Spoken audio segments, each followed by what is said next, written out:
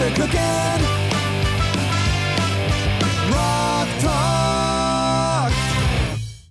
Welcome to Rock Talk, the podcast where a couple of jabronis get to know the movie roles of Dwayne "The Rock" Johnson. I'm Jordan Rummel, joined as always by my good friend and co-host Charlie Guile. Charlie, how you doing? I'm doing okay. I was homesick today, but I decided that we were going to record this podcast if it was the last thing I do. I kind of feel like I survived an earthquake swarm only to face a tsunami.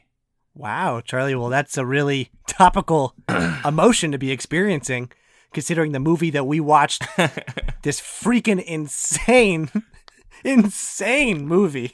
I mean, I loved it. I love this movie, and I can't wait to talk about it. But first, we got to take a look at some pressing news this week on Rock Talk. Mazel! That's fantastic news! First piece of news that we have is that Jungle Cruise begins shooting on Monday.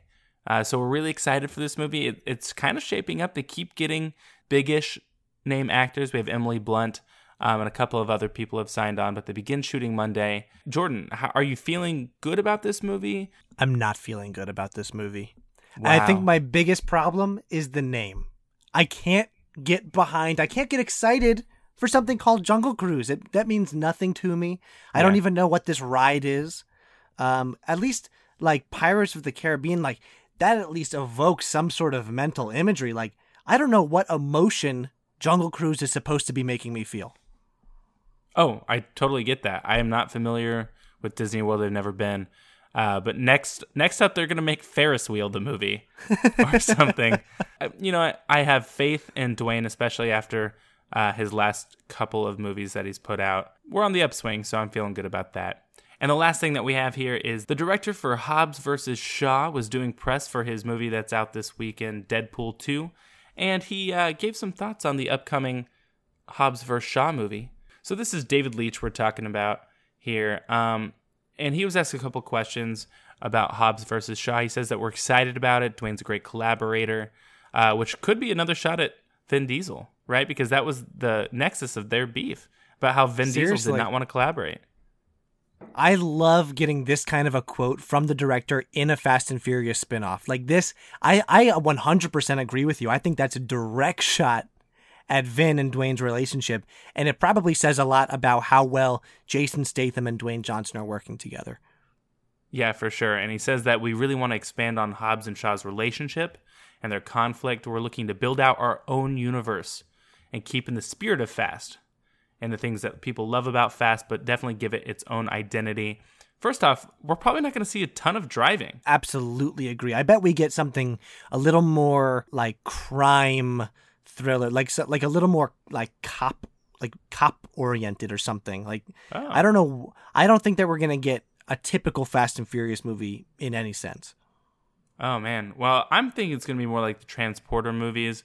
Although there's driving there, but I think it's just going to be more hand-to-hand combat rather than car chases. But I would like to see some detective work. Detective Daddy Dwayne Johnson would be nice. Ooh, Detective Daddy Dwayne Dilfy Johnson Jingerheimer Schmidt. We got to add that to the bumper sticker we're eventually going to make. But that's all we got for news this week. So we should probably get into discussing this amazing movie. That's right, Charlie. It's time to talk about San Andreas, which means it's time for Daddy to go to work. Daddy's gotta go to work. Today we're taking a look at San Andreas. It's the 2015 action-adventure thriller directed by Brad Payton. Brad Payton, if you're familiar with the name at all, it might be because he directed Rampage, which we just took a look at. And he's also directed another Dwayne Johnson movie we have not covered yet called Journey to the Mysterious Island. So we'll have to get to that one. But Brad Payton is kind of a familiar character in the Dwayne Johnson universe. The movie co-stars Alexandra Daddario and Carla Gugino. And Charlie, we had just been talking. I think that Carla Gugino, she's been in actually a few movies. And actually Alexandra Daddario has as well. These are both this is like a Dwayne Johnson all-star cast. It's kind of like Quentin Tarantino. He keeps casting the same people over and over. That's what they're doing in the Dwayne Johnson movie universe. I like it. Honestly, the acting, I think that the casting and the acting in this movie was pretty solid and I can't wait for these people to keep getting cast in Dwayne Johnson movies. Yeah, I like a recurring cast of characters. America liked the people in this movie too. With a budget of $110 million, San Andreas brought in over $475 million around the world. So quite a hefty profit for what is basically like kind of a campy environmental thriller. Yeah, I mean, $110 million for a movie that is basically all CGI isn't that bad. I was looking at CGI type movies that flopped way harder than this. Like the Valerian movie cost $250 million to make. Oh, and this has just as much CGI in it, although it sounds like it was much more enjoyable. But yeah, I mean, everyone seems like they love this movie as much as we did. So let's just get into this movie with a little plot summary to kind of set the scene, and then we'll kind of give you our thoughts going through kind of from the top to bottom here. California is experiencing a statewide earthquake that goes on record as easily the biggest earthquake in history. Dwayne Johnson plays Ray Gaines, a helicopter rescue pilot for the Los Angeles Fire Department, trying to find his daughter Blake, who is somewhere in San Francisco amidst the chaos. Ray's estranged wife, Emma, is forced to turn to Ray for help as he is her last resort to both stay alive herself and rescue their daughter, Blake. Together, they journey into San Francisco to save their daughter. Charlie, just right off the bat, Ray Gaines. The only time that we have ever mentioned Ray Gaines on this show is in an earlier episode when we did a bracket, basically, of which version of Dwayne Johnson would basically be the most formidable. Yeah, and after watching this movie, I forgot where we put Ray Gaines, but I feel like he was somewhere in the middle, and I would probably bump him up a few rounds because literally nothing can stop this guy in this movie. Seriously, this character is a survivor. We've seen Dwayne Johnson go through a lot of stuff in a lot of different movies. In this one, he's not necessarily fighting, like military personnel or gangsters or not having giant to dodge monsters bullets. like in Rampage. Right. Flying wolf mutants. But this guy survives the craziest natural disaster sequences. A plane crash, constantly being thrown around during earthquakes, tsunamis. And how does he, the extent to which he knows what to do in every single scenario is remarkable. It's his sense of direction is impeccable. Yes. I think that's what it is, because he always seems to know exactly where to go. But the setup for this is he's a Los Angeles firefighter, and his daughter and his ex-wife's boyfriend are in San Francisco on a trip doing something, and the earthquakes start, and they're really bad in San Francisco, right? So he's got to make his way to save his daughter in San Francisco. I'm glad that we've given kind of a basic overview here, because I'd like to point out that nothing that we've said so far has even mentioned the fact that Paul Giamatti is also in this movie and also has his own plot line that really is so separate from everything Dwayne Johnson does. Completely separate. And I would say if it wasn't for Paul Giamatti being Paul Giamatti in this role, I would say leave it out. But he's kind of fun to watch. So Paul Giamatti plays a seismologist who's working with a team of people to learn how to predict earthquakes. And just by happenstance, they finally cracked the code on the eve of these giant earthquakes. Yeah, but not before his partner gets brutally killed. At the Hoover Dam. That's when I knew it's 15 minutes into this movie. Paul Giamatti is studying some earthquake at the Hoover Dam. His partner gets impaled by a rusty pole and then rushed to sea in front of a little girl. And I was like, oh my God, this movie's going to be awesome.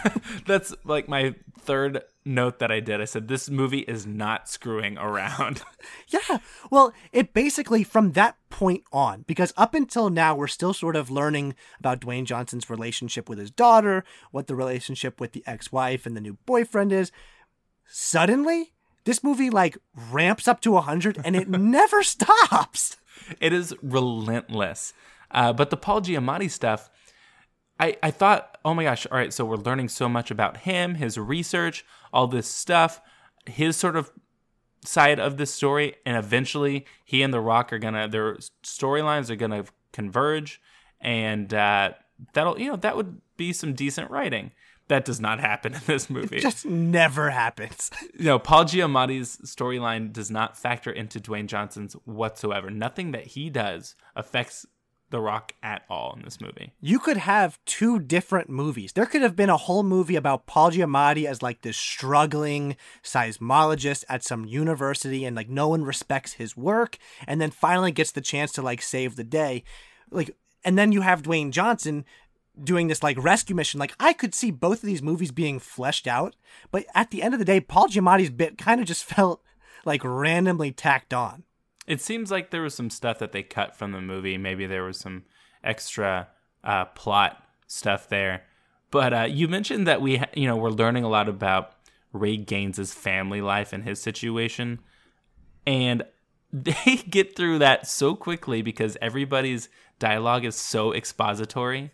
Like, Ray, you knew this was the day she was going to move in to her new place at college or something like that. And he's like, well, since you kicked me out a year ago, I haven't been able to, it's just constant dialogue like that. And this may sound like I'm criticizing it. I am not. No, it's because I didn't want them to waste an extra second on any of it. They sped through it with such immediacy. It's as if the movie itself knew you're not here to learn about this like new boyfriend. You're here to get to Dwayne Johnson dealing with some earthquakes.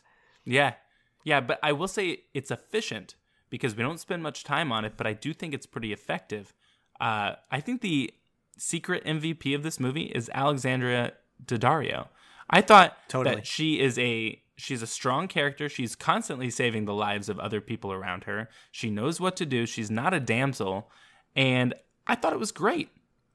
Yeah. From the first minute that her character meets this sort of cute boy in the lobby of one of the buildings, to the moment where she's stuck in a car underground after an earthquake is hit, I still sort of thought like, oh, geez, we're going to get stuck with this very typical damsel in distress role.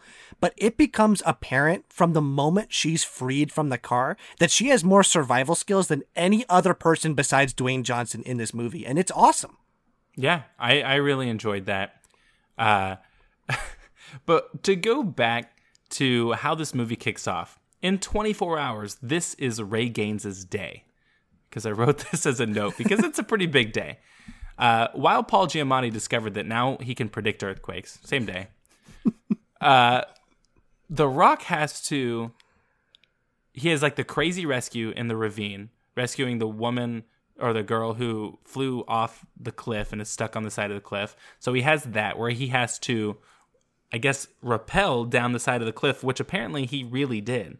The director wanted him. Yeah. He really wanted him to, they didn't want to do any cuts between the two shots. So that is great, but it did give us a weird sight, which is Dwayne Johnson in a harness. Yes. Nobody looks good in a harness, but... all strapped up and bunched up. Anyway, so he has that crazy rescue. Then he's late to like help his daughter move to college, and then they have to cancel that. And then he gets his divorce papers in the mail that same day. I mean, that is a long day. That's a hard day. Now, why does Carla Gugino, why did they ever break up? Ray Gaines seems to be an amazing person. So I have a similar problem with that. It seems as if they broke up because he couldn't get over the... Also, they had another daughter who apparently died, and Dwayne Johnson was unable to save her from drowning. So... And he couldn't open up about it. That was one thing that was big. I guess they never talked about it. But that's, to me, a really, that's a big leap to go from losing your daughter together to then getting divorced. It just seems like, I think something else in the middle is missing there. Yeah, very clearly. But like I said, this movie doesn't waste time with that stuff, but it is efficient because we care, or at least I did. I cared about the father-daughter relationship there, despite the fact that Dwayne Johnson does not look nearly old enough to be her dad. No, I have that too. There is an uncomfortable closeness in age between Dwayne Johnson and Blake. Baywatch, where they are peers, where they play peers on the Baywatch team, and she's sort of like sexed up. Like she's supposed to be like the sex figure of that movie. And yeah, it's so weird. But if you look at their actual age difference, it's 14 years. So it's not with that, all right. Another thing, Alexander Daddario does not pass for like 18 or 20 or however she's supposed to be. It's an incorrect. Yeah. What is she like? She's like a freshman going to college or something. Like, yeah, that does not add up. At some point, I wrote this note down. This movie seems like it cast all CW actors because everybody is too old to be how old they are, and they are too attractive to be normal people. Yeah, this was like the entire cast of Riverdale was just inserted in this movie with Dwayne Johnson. What did you think about... Also not a bad movie, if they actually did that. Wow, seriously. Give me a Dwayne Johnson Riverdale crossover episode. What did you think of the mom's new boyfriend, Daniel?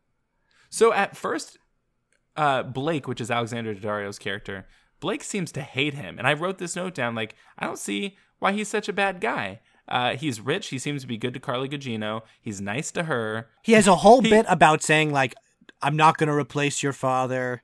Yeah. Okay. But he does say stuff like this. So he's, I guess, like a world famous, very rich architect or building developer. And on the private jet to San Francisco, he talks about how, they haven't connected yet because he's never had kids. He doesn't know how to deal with it. And he says, I guess I never had kids because I was too busy raising these buildings.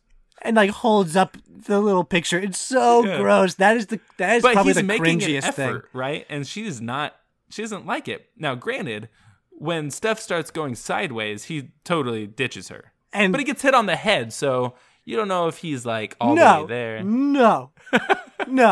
Okay, don't try and excuse. I am here to stand up for Riddick. No, Daniel. He's doing the best he can. This guy is a scumbag. This guy, he literally abandons his girlfriend's daughter in a parking garage, multiple stories underground, in an earthquake. That's like the worst. That is so evil. But what is he supposed to do? He went to go get help. Well, I mean, kind of. Until he got hit on the head. Like I said, I feel like there was a personality change there. I mean, he straight up, there actually may have been, because he straight up like murders multiple people while he's escaping later in the movie. He like pulls the one dude away from the wall into the like incoming debris and straight up kills him. But this guy, he turns bad so quickly because up to this point, he is just trying his hardest to be a good stepdad. Yeah. But I'm glad that you said it because like literally this is all maybe the first 15 minutes of the movie. Everything that we've said so far, first 15 minutes of this movie. And then we cut back to the science of it all. Yeah. Get me back to the earthquakes. Well, I love how this movie acts like Los Angeles and San Francisco are close. Are like right next to each other. Yeah. There's the geography. It's like a 7-hour car ride or something. Especially, this was so infuriating, especially because we get like a 5-minute sequence of Paul Giamatti going ham on some map with a Sharpie, like drawing different fault lines and like it connects here and it moves up to here. And then he like looks at the cameras like, and it's all one big fault line. Okay, so Paul Giamatti has the best line in this movie. Because he realizes that these earthquakes are coming. It's not just one earthquake, but a swarm of earthquakes that precedes like the world's biggest earthquake. Anyway, they are in the middle of a TV interview. A live TV interview. Okay, all right. So this bothers me. This was so confusing. So it's a live broadcast where they go out to the field for an interview, not between the anchors and the subject of the interview, but the anchors are talking to the reporter who is then interviewing Paul Giamatti. So the reporter here is just wasting time. The anchors could just directly ask him these questions, but that's not what they do. Anyway, that's just a weird TV news. Also, why did they hack? What were they hacking? That was later. We can get to that. Serious problems with that. But this is before the earthquakes start. So he is in the middle of his TV interview, and he realizes that these earthquakes are coming. And the TV reporter goes, "Who should we call?" And Paul Giamatti looks straight down the barrel of the lens and says, "Everybody."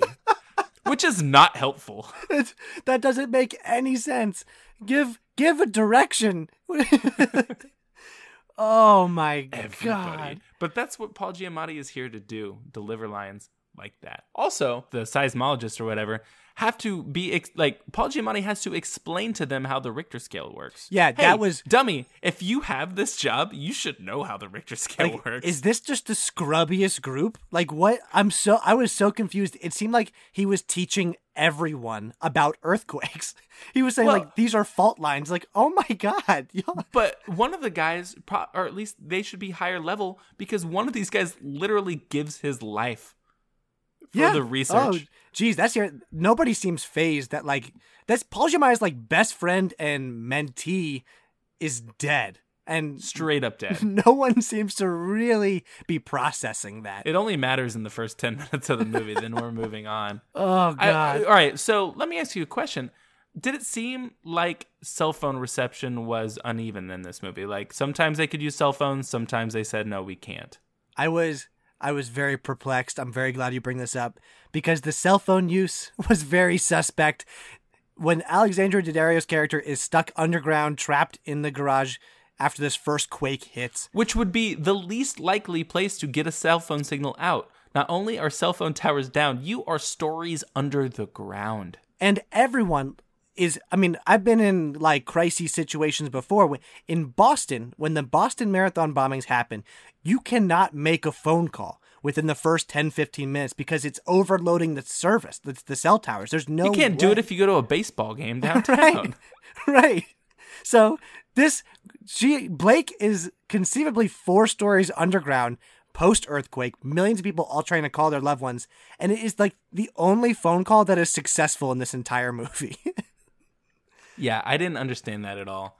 Dwayne Johnson and Carla Gugino, so he rescues Carla Gugino off of a rooftop in Los Angeles, right? That's what happens? Yes. Yeah, he saves her after she's having some interview or something in a restaurant on the top floor of a hotel or something, some building. And I thought that sequence was crazy. Yeah. Okay. The CGI of every single destruction sequence was so incredible. And this one, it reminded me of the Titanic a little bit with the dinner, it looked like a dining hall being destroyed. I was getting these weird Titanic vibes, and she's running up to the roof when everyone else is running down. Yeah.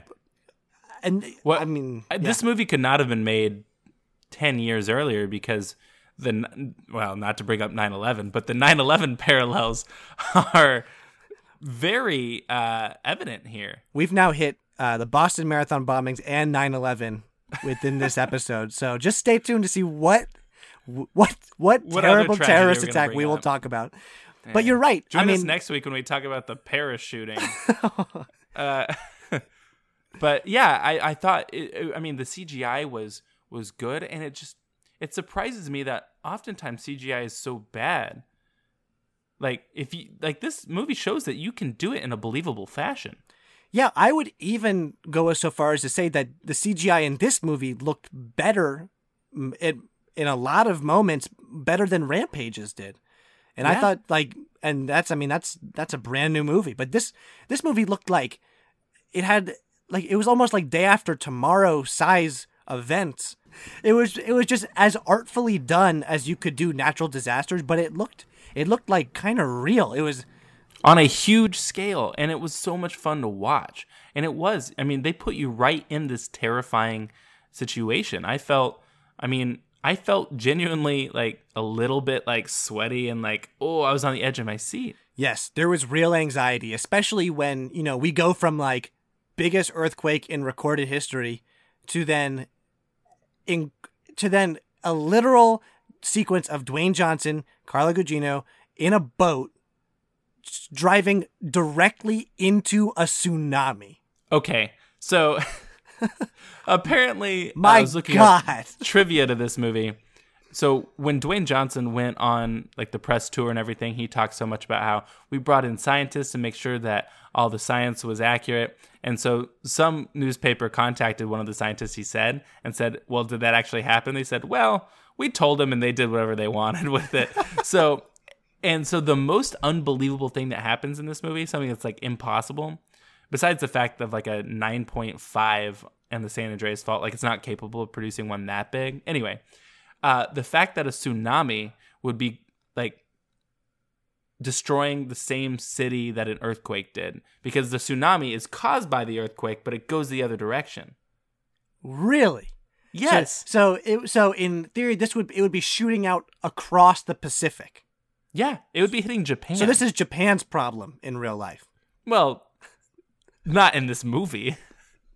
But yes, the tsunami would not be hitting San Francisco at all. One of the things that I thought that they did... Thank God that it did. Thank God that it did, because I really enjoyed it. I enjoyed that, like, this movie is like broken up in like very much like land and sea. Yes. You know, and the first sky. And sky. We hit them all. Another Rampage parallel here is that Dwayne Johnson once again survives a helicopter crash that should have brutalized him.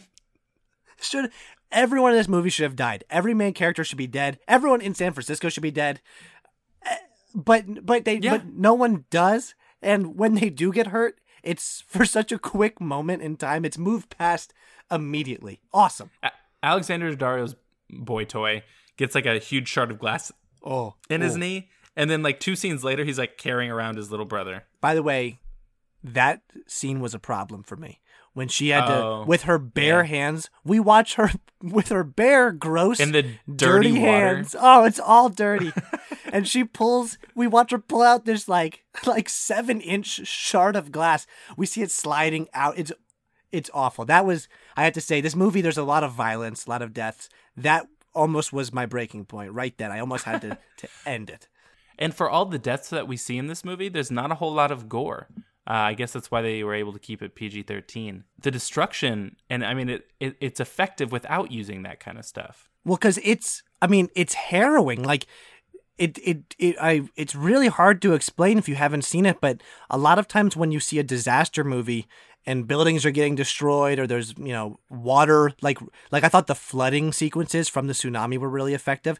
Sometimes you see these in movies and it kind of looks like a video game, but this, to me, like kind of like in a startling way, felt like really true to life in a weird way. I thought it was very well done. Yeah, and one thing, it's like Chekhov's Golden Gate Bridge, right? So it's like the thing where it's like if you see a gun in a movie, that gun has to go off, and that's what they did with the Golden Gate Bridge here. They kept showing it still intact, and you knew that thing was going to come down. And I thought the way that they did it with the big tanker crashing into it during the tsunami was like a really inventive way of doing it. Yep. Something that we haven't seen before. Yeah, it was totally new. Again, I mean, it did just add to like the very dramatic death toll in this movie, because there were like hundreds of cars on that bridge. But yeah, it was again, like this movie like kept doing sort of innovative things when I wasn't expecting it to do anything like that. It kept having these action sequences and these disaster shots that I've never seen before in a movie. So yeah. I was really impressed. Yeah, for sure. And before we talk about the end of this movie, why don't we go through Dwayne Johnson and Carla Gugino's trip from LA to San Francisco? Like all the stuff that they had to do just to get to San Francisco. They get in a helicopter crash. Then they hotwire a car. Oh, that was weird. That whole part was weird. So apparently stealing cars is fine for Dwayne Johnson as long as whoever you're stealing it from is looting TVs. Well, there was like massive looting happening immediately, which I thought was just weird. Like gunshots, like it was total like Mad Max within 3 minutes of the first earthquake. Oh, for sure. Anyway, so yeah, he gets held at gunpoint, but obviously, he beats up the guy and whatever. Then they drive, they're on their way, and they come across the actual San Andreas fault, and they can't get over it, but instead, just thanks to some good old boy who happened to be wearing a hat, is able to find and stealing this airplane as well. They steal an airplane and then skydive into San Francisco. Awesome. And the point where I just laughed and laughed and laughed at something that wasn't like supposed to be funny was when he goes, "We're gonna land in AT&T Park," not the baseball field. Like, nobody would call it AT&T Park. There was a lot of product placement in this movie. There's that. There's Dodge Ram. All the pickup trucks were Ram. Multiple Shell gas stations. Throughout. Yeah, there was stuff all over the place in this movie. It was super obvious. Yeah. But we also got a pretty good skydiving sequence from Dwayne Johnson. I thought, they were kind of up close on his face, so I don't think that he did the stunts, but however they covered it with CGI, I thought was effective. Yeah, and they land in, like you said, AT&T Park, where do you know what the line is when he lands? No, give it to me. Oh, we should just play it. Yeah, let's cue it up.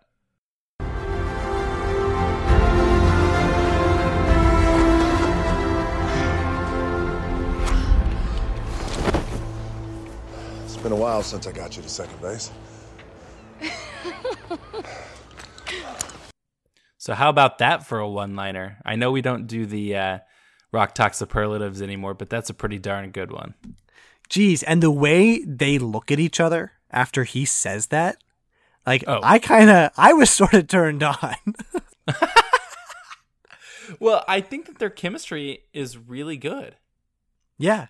Oh, in this, I believe that these two people are together. Like, honestly, the moment that he rescues her, it's like, oh, like, right. These guys are in love still. Oh, for sure. I mean, there's just too much history. I knew those crazy kids would make it. But going back to why they divorced, we get a little flashback. The only flashback in the entire movie. We get a flashback of the rafting accident that killed their daughter. Yeah, very upsetting. Well, I thought it was so weird and bizarre and cheesy that, like, I don't know. It's like in Team America when he talks about how his whole troop got killed by monkeys. well, so that's okay. That's right. I thought it was campy. That was where I was like, oh, like I thought they were playing up almost like a soap opera-y. Yeah, that's kind how of it felt, thing and I'm all for it. But it's still like unintentionally funny. But yeah, she just dies in a rafting accident. Like, I don't know. I feel like Dwayne Johnson's character could have had more flaws. Like, what if he was like an alcoholic and was drunk behind the wheel with his daughter in the car? Then he would really have a reason to blame himself. You know what I mean? Yeah, it was very hard getting behind like how tortured he made himself feel. Like, I couldn't understand. I know we talked about it at the beginning. I still can't figure out how this could have driven a wedge between him and Carla Gugino's character. Like, I'm not, that to me doesn't exactly add up. But, this movie doesn't want you to focus on any of that. Not necessarily, but he makes up for it by rescuing Blake. And in a scene that I actually kind of wanted to tear up a little bit. Okay, so you wanted to tear up. I was actually very uncomfortable. I thought this was another moment that the movie got really, like, she graphically drowns. Yeah. And I don't know if I've ever seen a drowning depicted like this. Like swallowing water. Like, it was very clearly like convulsing. Like weird underwater death rattle. It was like, I was like, again, Underwater this movie, Death Rattle is an amazing punk band name, by the way. That's gonna be that'll after we're done with Rock Talk. Yeah, we'll tour the country as Underwater Death Rattle. I don't know. What didn't work for you, I thought really worked for me. It was harrowing, and we got to see Dwayne Johnson after he finally pulls her out of the water and she is drowned, trying to revive her for a long time, and at one point he gives up. And I thought that was effective. This entire CPR sequence. The whole reviving scene I thought was very, very good. And like, I don't know, it really got to me in a way that I was not expecting from this kind of movie. Yeah, especially the only audio we're getting is like the sound of his hands making compressions on her chest. Like, it actually, again, this was another sort of, not the innovative isn't the word, but a really interesting like stylistic choice that I didn't see coming. And I completely agree. It was extremely effective. And I actually thought for a moment we were actually gonna lose Blake in this movie. Yeah. And then, but I guess I'm positive Dwayne Johnson had a role in writing the ending of this movie too. Well, maybe. I don't know. One thing that this movie has is, I mean, it's a straightforward story. You know, they don't get off on these weird side things, or they don't have too much to explain. Like in Rampage, you got to get the monsters under the serum or whatever. This movie is it's literally about a guy rescuing his daughter from an earthquake, and it's better off for it. And I agree. And, you know, of course, he eventually saves her. We get this like very dramatic finale where he's like they're all staring off into the sunset, overlooking the wreckage of San Francisco. He says this one thing at the end, Charlie, that you might have caught, where the last line is, he goes, "Now we rebuild." Yeah. Which I when I saw it, I said, you know, wow, this is a sequel. They're putting it up for a sequel. And we found out, Charlie, when we were looking at the director page at the IMDb, San Andreas 2 has been announced. Yeah. So, and he's going to be dealing with the Ring of Fire, so we're probably going to get like huge volcano explosions. Awesome. I don't know. Here's the thing. I'm down for like a Dwayne Johnson fireman movie. Like to me, I buy him as a fireman. Somebody that built. It makes a lot of sense to me, and I want to see more of that kind of stuff. Yeah, and he can honestly, at least in this movie, he showed that he can display like the emotional chops that you'd want from a fireman in certain situations. Like, it wasn't just him wrecking through different situations. Like, he sort of added this gravity that, at least from the first 10 minutes, I did not anticipate us getting. But he was actually a really like nuanced, interesting character. Not necessarily like given a lot of depth, but the emotional display that Dwayne Johnson puts on was actually pretty compelling. Yeah, I enjoyed it. And when we talk about how compelling Dwayne Johnson is, it means it's time to do one thing, and that is the franchise Viagra test. Franchise Viagra. And the franchise Viagra test is split up into 3 tenets, and those tenets are hard work, charisma, and physique. Jordan, I mean, top to bottom, I think we're going to pass all 3 of these. I mean, hard work, he was doing his own stunts a lot of times. He was really rappelling down the cliff at the beginning, which is something that we don't get a lot. And I thought that he was working hard to really bring an emotional arc to his character. So passes there. Charisma, I thought he was pretty charismatic. I mean, the second baseline, nobody else could get away with that, right?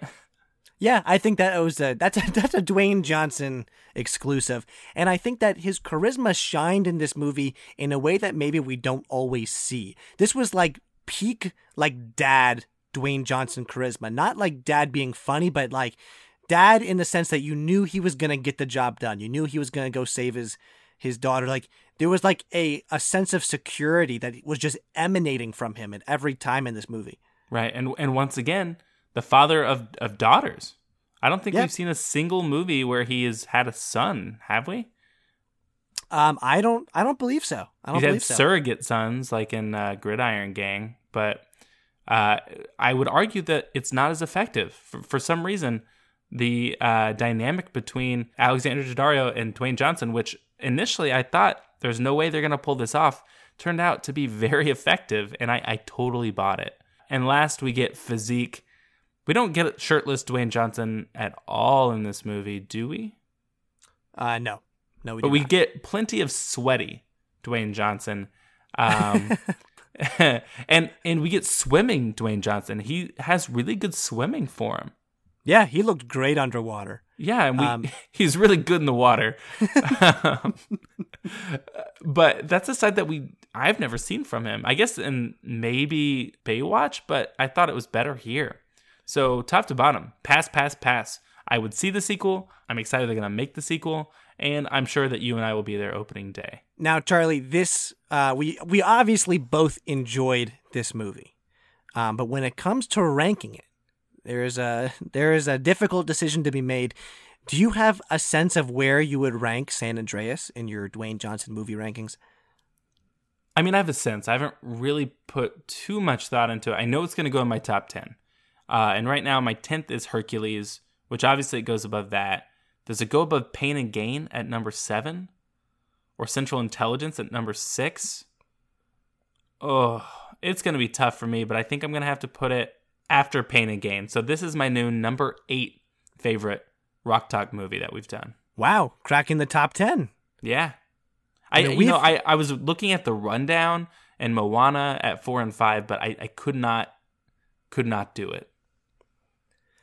So I'm actually going to put this a little bit higher than you, Charlie. I've loved this movie. I loved it. I would watch this movie like with an incredible frequency.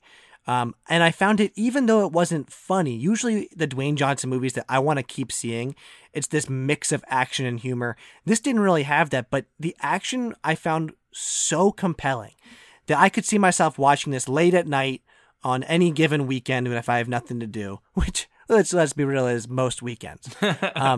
So for me, the conversation, it also does involve Pain and Gain. It involves Pain and Gain and Jumanji and Fast 5. Now, wow, that's Fast 5? Yeah. So Fast 5 is my number 2 Dwayne Johnson movie. Wow. Jumanji is my number 3. Pain and Gain is my number 4. And Charlie, I'm going to have to make this above Jumanji. It doesn't quite beat Fast 5, but I am sliding this. I thought Jumanji was going to be the best Dwayne Johnson movie I saw this year. That's no longer the case. San Andreas is moving above Jumanji, below Fast 5 to be my new number 3 Dwayne Johnson movie of all time. Wow. That's great. And honestly, I'm glad to hear that, because as we get down to these, last few, 4 or 5 or 6 movies that we have not covered on this podcast yet, I was not really thinking that we're going to get any all-timers. So this is really great news. That just about does it for us at Rock Talk. Thank you again for listening to our show. It means so much to us that you keep tuning in week after week. If you haven't yet, though, and shame on you if you haven't, please follow us on our social media accounts. We are at facebook.com/RockTalkPod. You can find us at Twitter, at RockTalkPod, and you can also search for us on Instagram, and we're there at RockTalkPod as well. And please, please, please leave us a review on iTunes. It's the number 1 way you can support Rock Talk and jabronis like us. Join us next week as we take a look at a topical rock topic of the week on our mini episode. We'll see you next time, jabronis.